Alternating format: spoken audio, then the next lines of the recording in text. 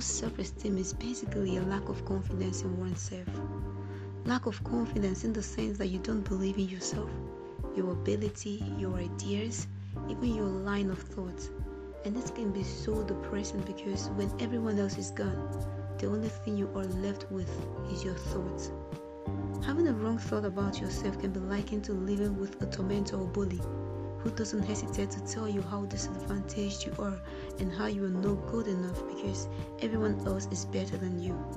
But the worst of this is that tormentor, that bully lives inside of you. While you may be able to run away from this external tormentor, while you may be able to avoid this person by moving away from him, how do you run away from yourself? How do you win a battle against yourself without hurting yourself?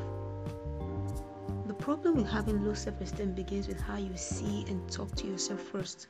You have this active voice or a tormentor in your head always alerting you at every point of action of how imperfect, incompetent, ugly, or awkward you look or sound, even when there is a contrary evidence.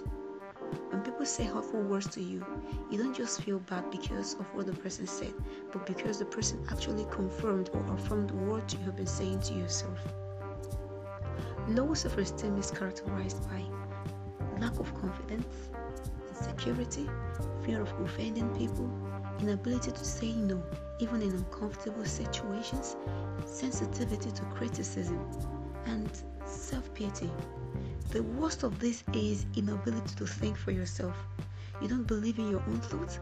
In fact, you always feel a sense of trepidation assessing your own thought process because that voice is right there behind the voice of your mind to always remind you of how you're not good enough to make your own decisions.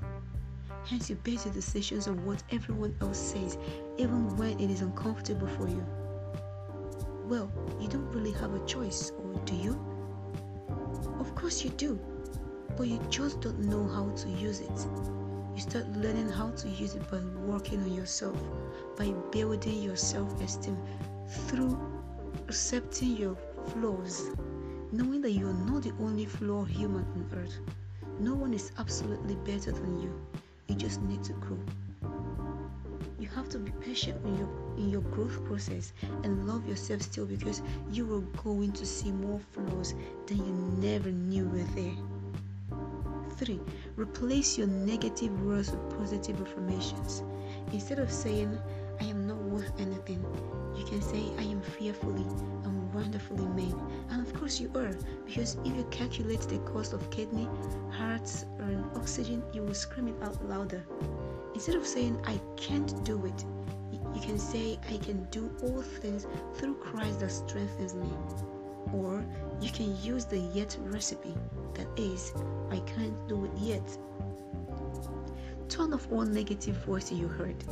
Stop listening to it. It is not going to be easy, but I believe you can do anything to regain your self-worth from that demon. Yes, you can. Stop assuming already. It is assumption that makes you think that some people hate you. People only treat you the way you treat yourself. I know there are better people out there who just hate for nothing, but most of the time, it is just a reflection of how you see yourself.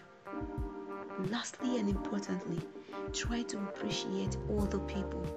Tell them what you admire in them.